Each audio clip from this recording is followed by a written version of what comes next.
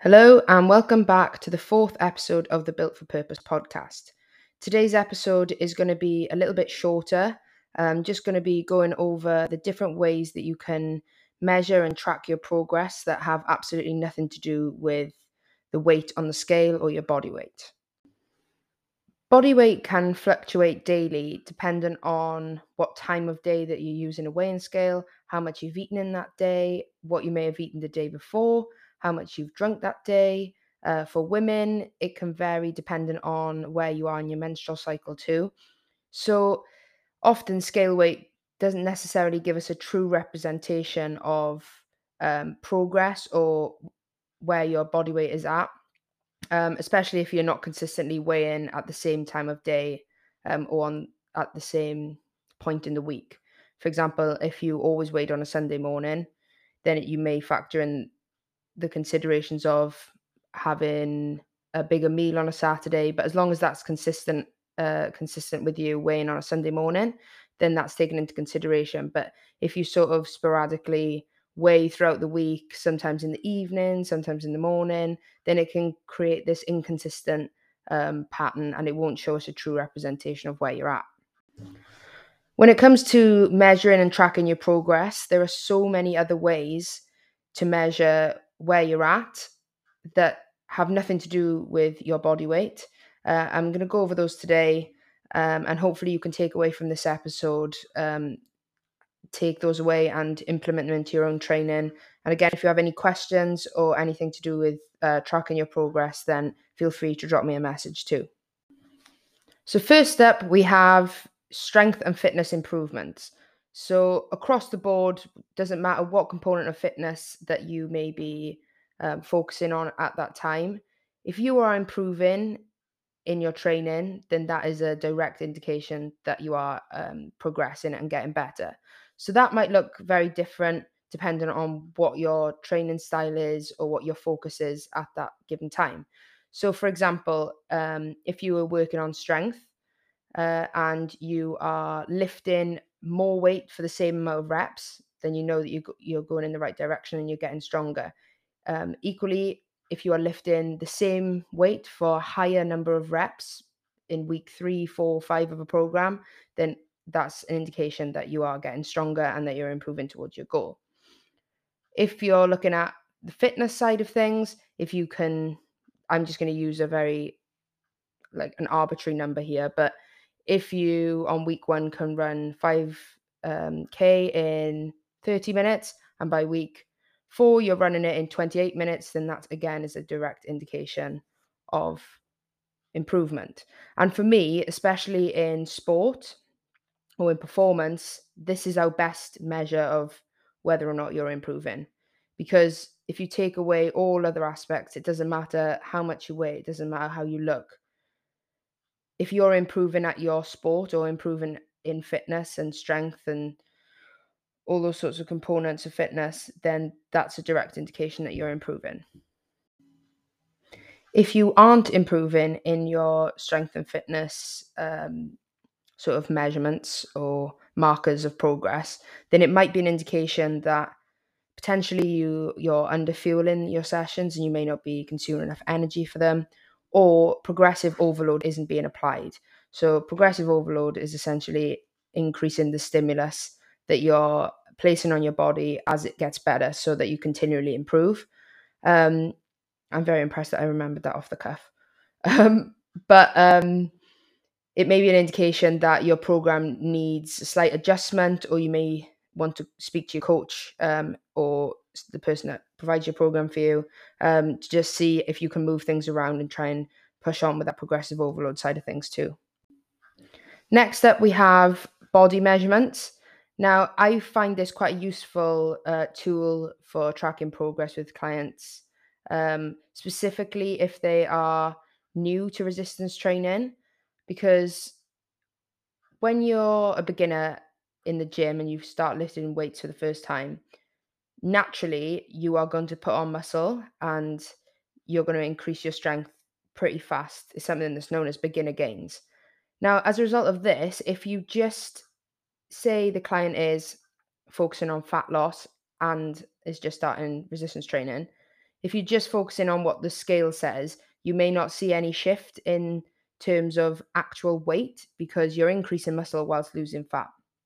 So if you take body measurements, you'll be able to see the difference in, say, a few centimeters on your arms or on your waist, um, as you're progressing through your resistance training, more so than you would see progress on the scales, because the scales might not move, but you look, or your measurements are significantly different.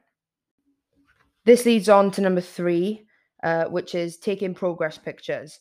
I think progress pictures are a very valuable tool for people who don't want to weigh themselves, um, because sometimes the number on the scale can affect you mentally more than it should.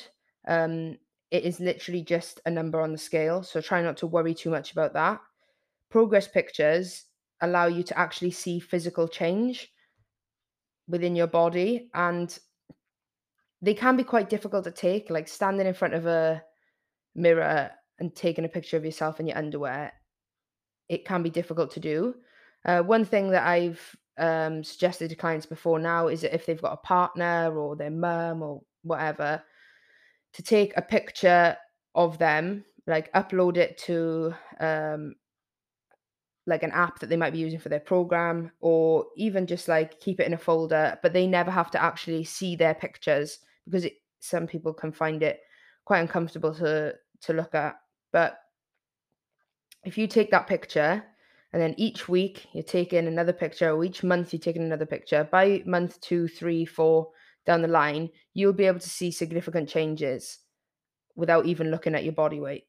If you're following consistent program and you're bleh, bleh, there we are, words are gone already, and you're applying progressive overload, you're focusing on your nutrition and your sleep, all these things, and then you will be able to see physical difference. Um, and it can be really crazy to compare like week 1 to week 10, and look back on that, and it can be quite rewarding as well. One thing to note on progress pictures is to try and make sure that you're wearing the same clothes or the same underwear. Try to take it just like I mentioned about weighing yourself at the start. Try to do it at a consistent time each week. So that might be on a Sunday morning or on a Sunday evening, whatever. Um, and in the same lighting as well, because lighting can make a significant difference in terms of how your body looks too.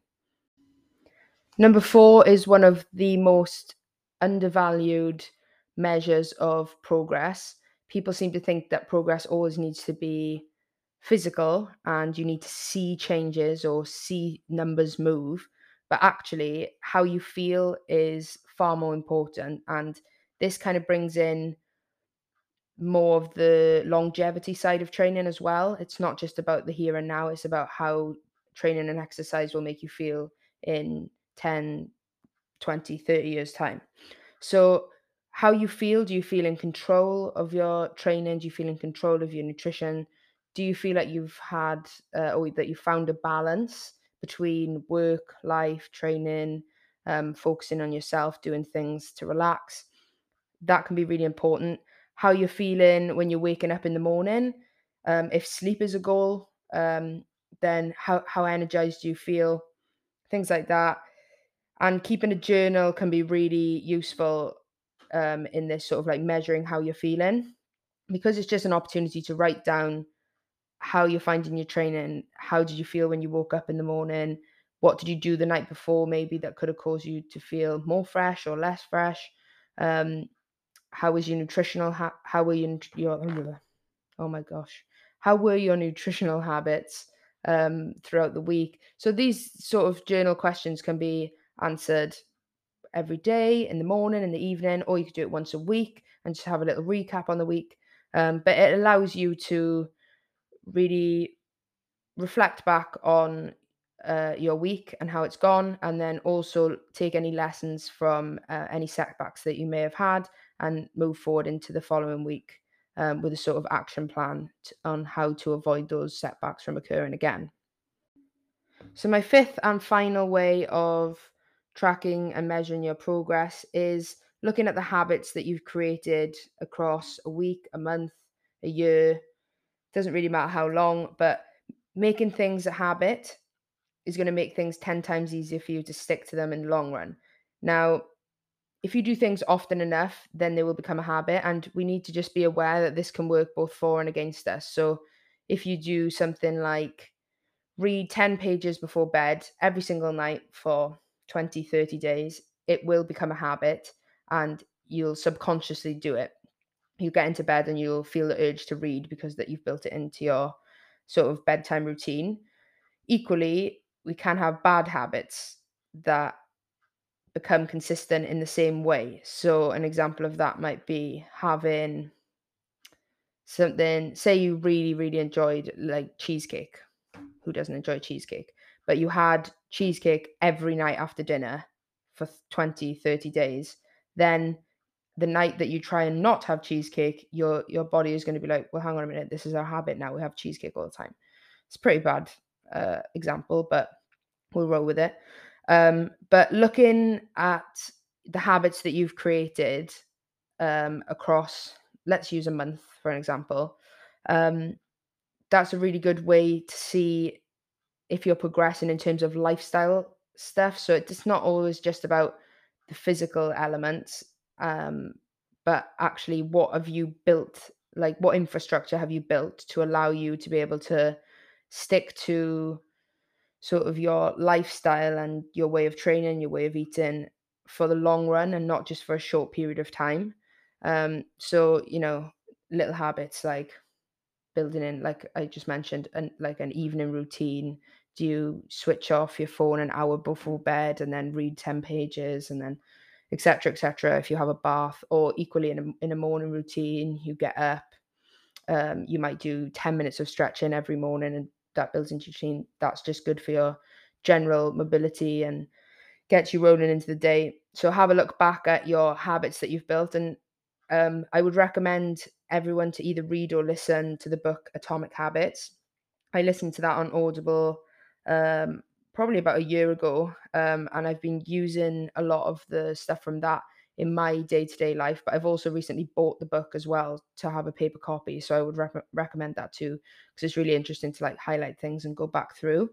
Um, but I'd recommend reading that because there's a lot of really good um, advice and direct sort of tasks that you can do to figure out what your habits are, how you can break your bad habits, how you can continue to build good habits as well. So yeah, that brings me to the end of this episode. Um, like I said, a little bit shorter, although I do ramble on, so it's probably not even going to be that short, but a little bit shorter. But I hope you enjoyed and can take away some progress and some sort of words are gone again. I hope you can take away some ways to measure your progress. And again, like I mentioned at the start, if you have any questions on this, because it can be quite difficult to navigate, um, then please do feel free to drop me a message. As always, I'll leave the link below for signing up for online coaching with me as well. Having a coach can significantly help with taking a lot of the head work away from tracking your progress because you have someone there for you to help you along the way as well. But yeah, that's all for this episode. I will just mention this. Wales women are playing USA women in Parker Scarlets at 2 p.m. on Saturday, which this Saturday, the 12th. By the time you're listening to this, it will either be 2 days away or 1 day away. But if you'd like to come along and show your support, that would be really good. Our Six Nations is starting in 2 weeks, and this is a little warm up game for us. So, yeah, like I say, your support would be really appreciated. So, yeah, I'll leave the link for tickets for that below as well. But that is all. I've rambled on for long enough. See ya.